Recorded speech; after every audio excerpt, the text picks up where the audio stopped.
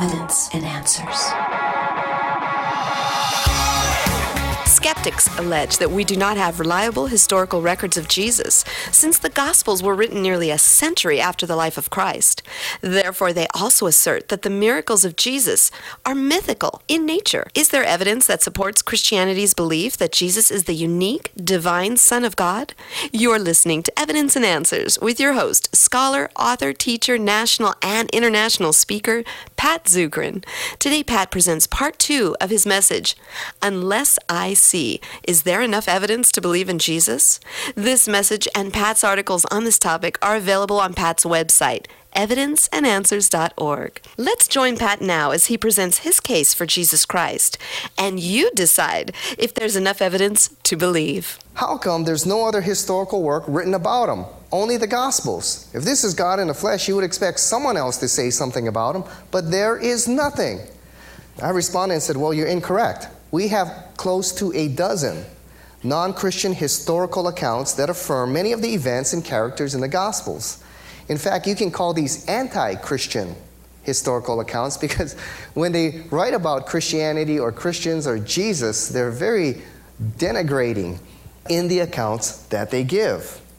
Now, those of you who are familiar with law, you understand when your enemy affirms the testimony of your defendant. Enemy attestation is one of the most powerful and most convincing evidences in a case in court. When your enemy has no reason to affirm and verify your facts, that's very compelling evidence, and that's what we have here. Now, we're not going to go through all of these non-Christian accounts. We went through a lot more last night, but I'll just go over 2 real famous ones. Here's Josephus, a first century Jewish historian. Is a very interesting story of how he betrayed the Jews and became a historian for the Roman Empire. But much of what we know that happened in the land of Palestine under the Romans comes from this man, Josephus.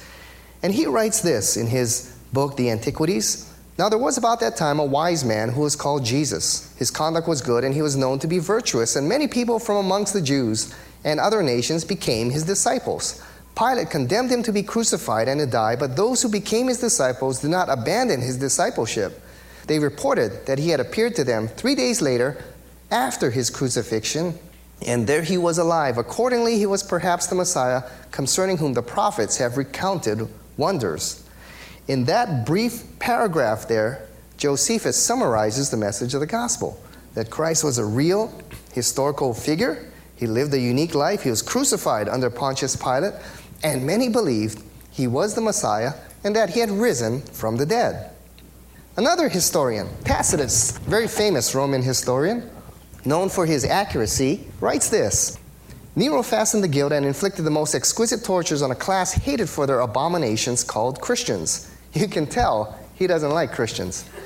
Christus, from whom the name has its origin, suffered the extreme penalty during the reign of Tiberius at the hands of the procurators Pontius Pilate, and a most mischievous superstition, thus checked for the moment, again broke out, not only in Judea, the first source of evil, but even in Rome. So here Tacitus says there was a man named Christ.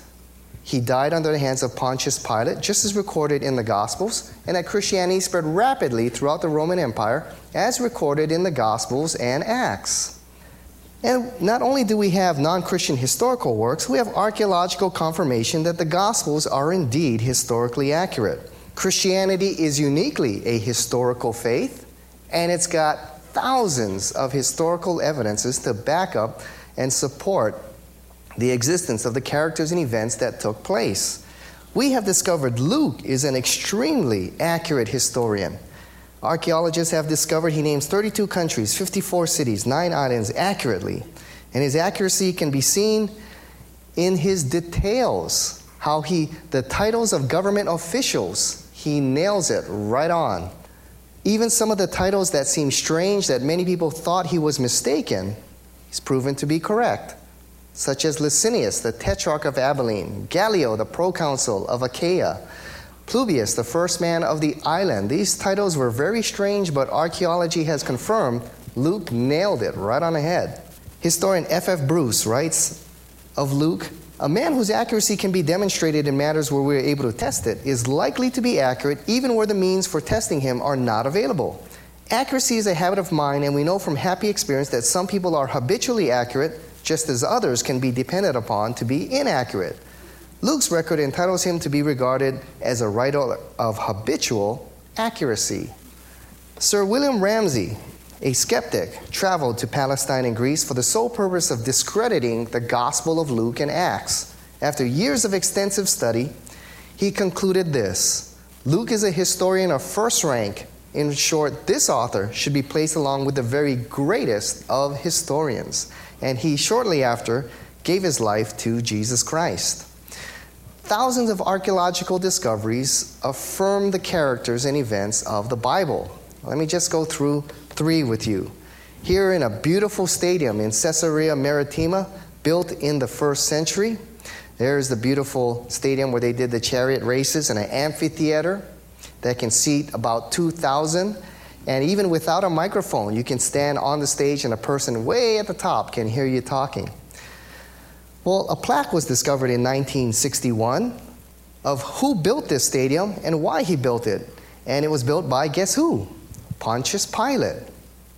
And it states here on the plaque, Pontius Pilatus, prefect of Judea, has dedicated to the people of Caesarea a temple in honor of Tiberius.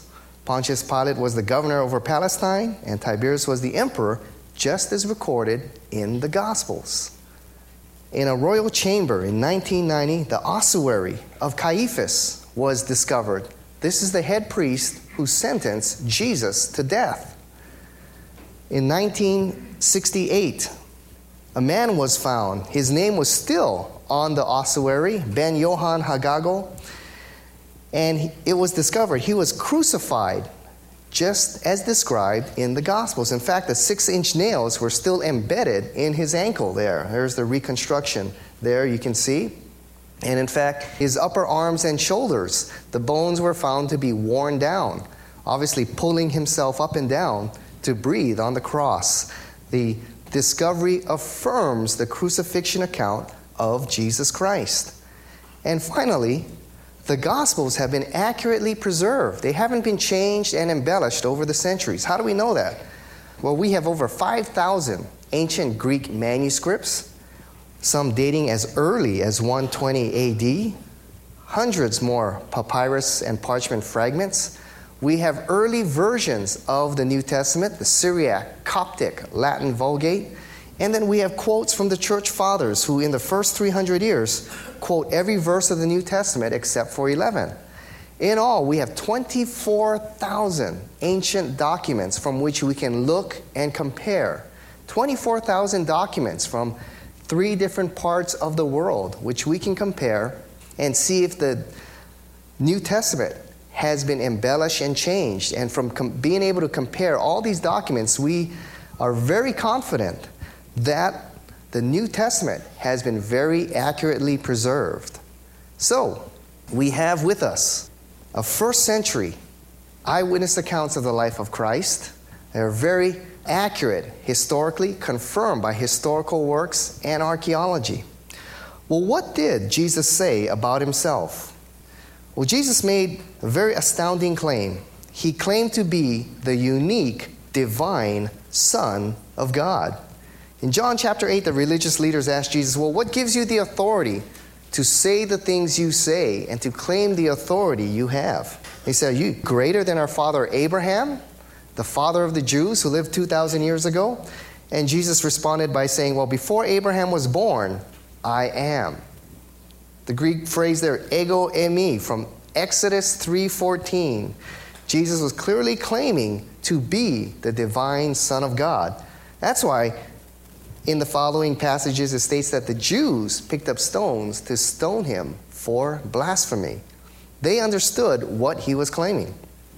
Later on in John chapter 10, the religious leaders again asked Jesus, who gives you this kind of authority? And Jesus says, I and the Father are one. Again, the Jews picked up stones to stone him, but Jesus said to them, I've shown you many great miracles from the Father. For which of these do you stone me? And the Jews replied, we're not stoning you for any of these, but for blasphemy, because you, a mere man, claim to be God.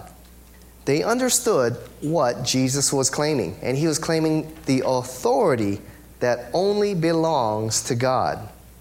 Now, a man making those kinds of claims, if I came to you this morning and I claimed to be God incarnate, you would not be sitting there going, wow, Pat Zukeran, what a great and wonderful teacher. You'd probably be thinking this guy's a nut job. C.S. Lewis, the author of the Chronicles of Narnia, says this: a man who is merely a man and said the sort of things Jesus said would not be a great moral teacher. He would either be a lunatic on a level with the man who says he's a poached egg, or else he would be the devil of hell. You must make your choice. Either this man was and is the Son of God, or else a madman or something worse. You can shut him up for a fool. You can spit at him and kill him as a demon, or you can fall at his feet and call him Lord and God. But let us not come with any patronizing nonsense about his being a great moral teacher. He has not left that open to us. He did not intend to. Either Jesus was who he said he was, the unique divine Son of God, or he was an insane madman or the devil from hell.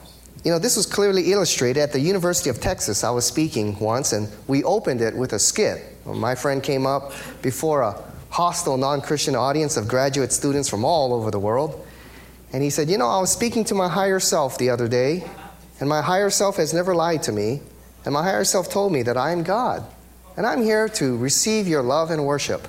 And the students there booed him and threw things at him. And so I came out on stage. I said, wait a minute. Why are you booing this man? Why don't you listen to this? And they said, okay, if he's God, tell him to walk on water. Tell him to make it rain in this auditorium. And he looked at me and said, oh, don't test me. Don't test me. You know, don't get me mad. So they were laughing. And finally, after a couple minutes, I said, all right, is this man a great and wonderful teacher? They said, no, lock this guy up in a mental hospital. And I said, well, these are the claims Christ made about himself. Either he is who he said he was, or he's an insane madman or the devil from hell. You've got to make your choice. Absolute silence in that room as I gave the presentation. Well, was he a madman or truly the divine Son of God? Did he confirm his claims? Jesus made some unique claims and confirmed them in a very unique way through his miraculous, sinless life, death, and resurrection. There are several evidences of how Christ confirmed his claims. I'll just go through a few. First, we can look at his impact on mankind.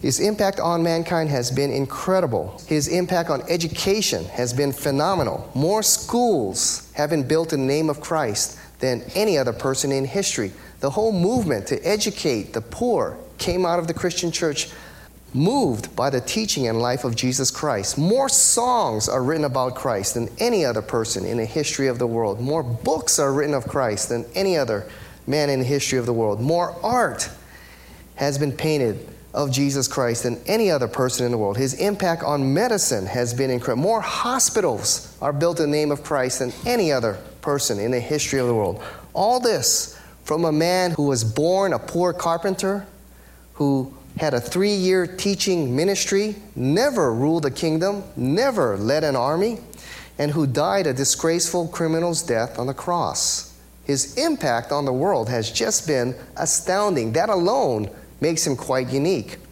Second, Jesus lived a sinless life. In John chapter 10, the enemies of Jesus come to him, and Jesus says, I've shown you many good works from the Father. For which of these do you stone me? For what sin do you hold me accountable for?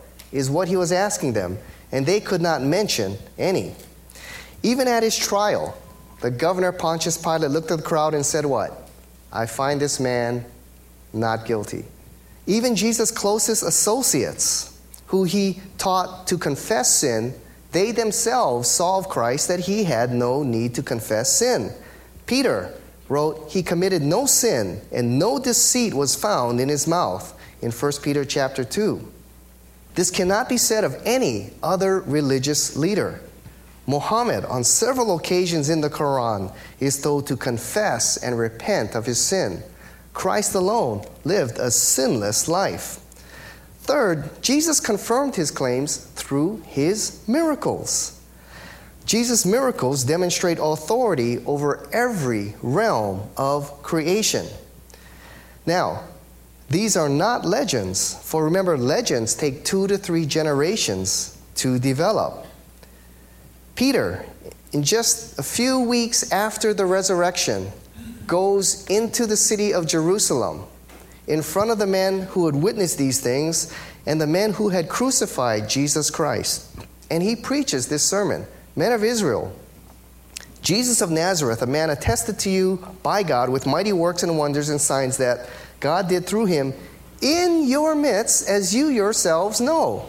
Peter is saying, you guys know this. You are eyewitnesses of the things that Christ did.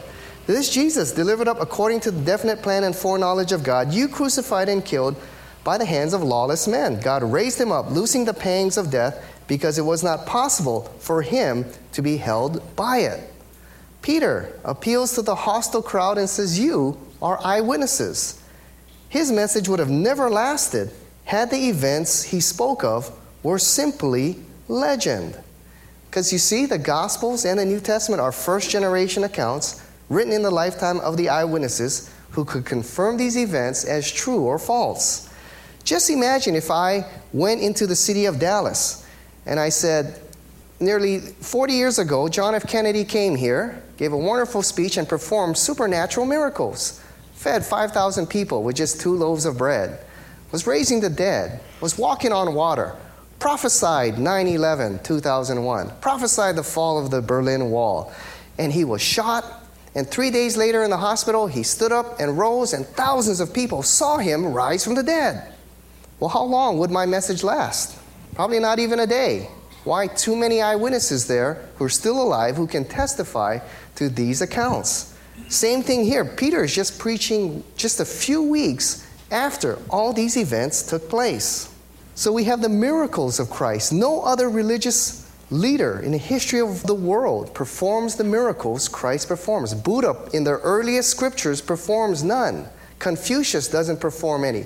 Muhammad does not perform any. Only Jesus Christ. Then we have the remarkable record of prophecy. No other person in the history of the world has the legacy of prophecy of Jesus Christ.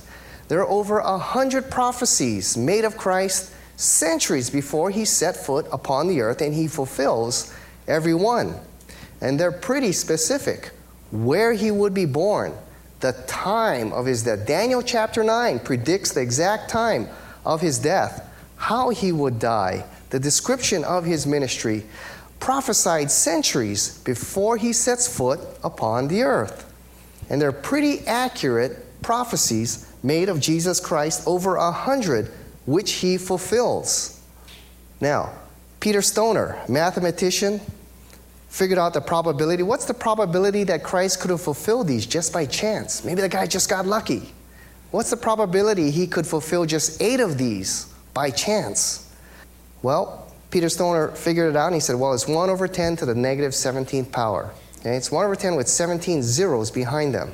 So that would be, as he illustrates, filling the state of Texas with quarters 2 stories high, putting an X on 3 of the quarters and mixing it up in that pile. Then I fly you over the state of Texas and I drop you somewhere, and the first quarter you pick up has that X on it. That's how incredible the odds are.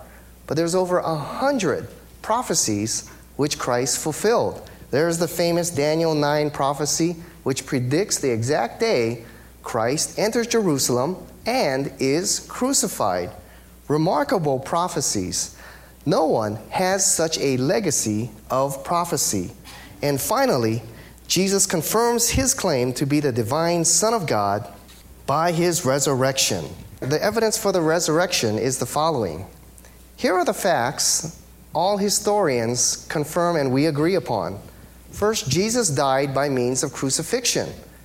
Non-Christian historical records, such as Josephus and the Jewish Talmud, affirm that.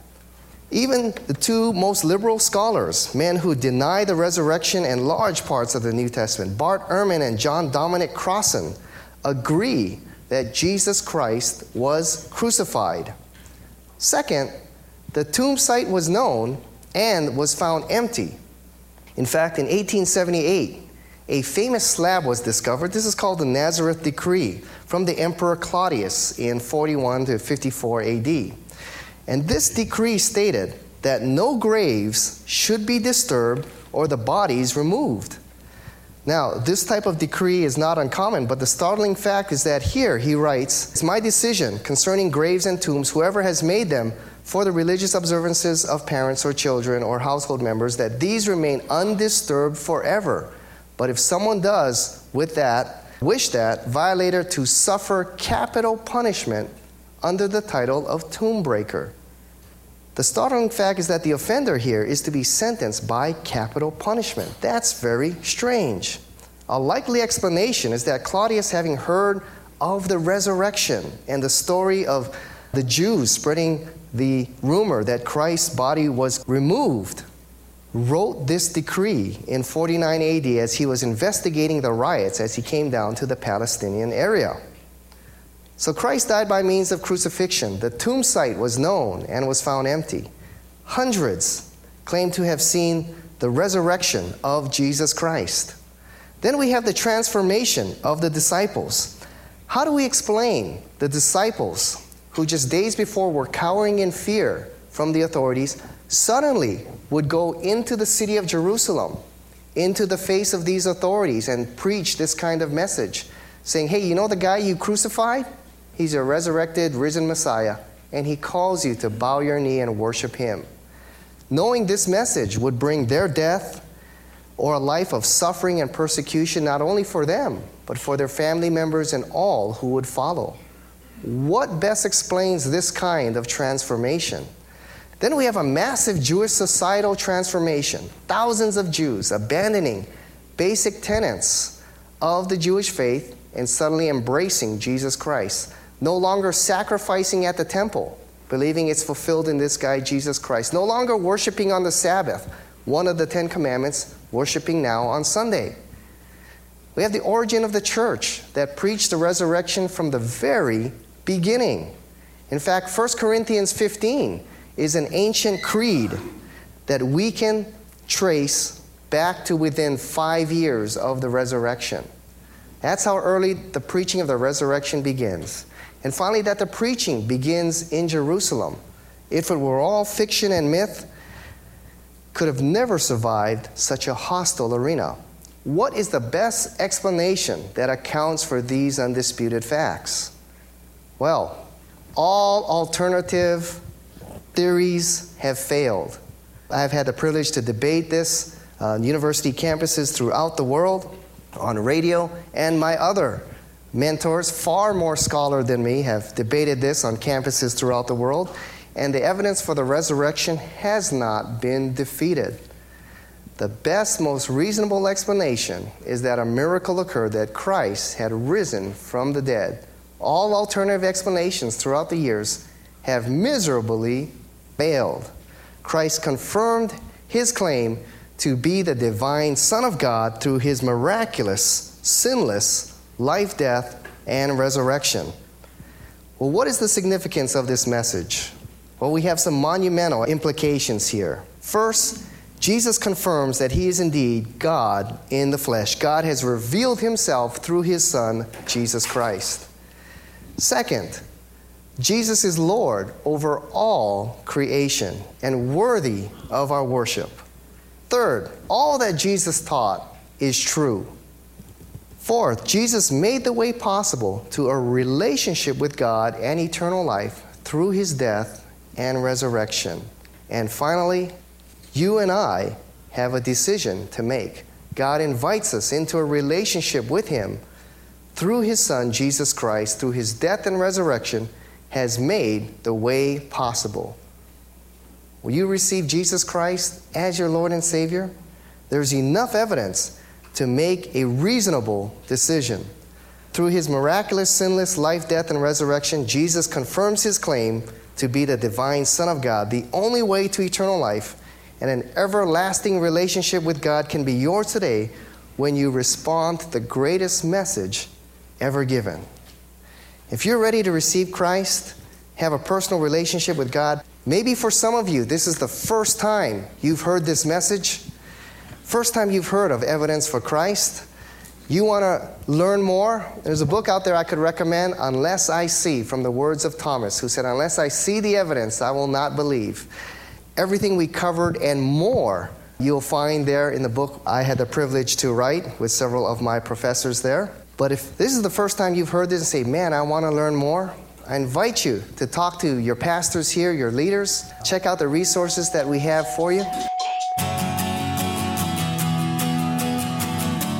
Well, this concludes Pat's message. If you miss any part of this study, log on at evidenceandanswers.org, and you can listen to the entire message and also read Pat's related articles. All of the information Pat presented and more are in Pat's book titled, Unless I See, Is There Enough Evidence to Believe? In this book, Pat presents the compelling evidence for the Christian faith, such as the evidence for the existence of God, the inspiration of the Bible, the reliability of the Gospels, and more. This is a great book for every Christian who wants to be an effective witness for Christ in our culture today. Pat's ministry with Probe International relies on the generous donations from you, our listeners. If you've been blessed by Pat's teaching, please support him in prayer and with a financial gift by logging on at evidenceandanswers.org. We thank you for joining us today and look forward for you being with us next week, right here for more of Evidence and Answers.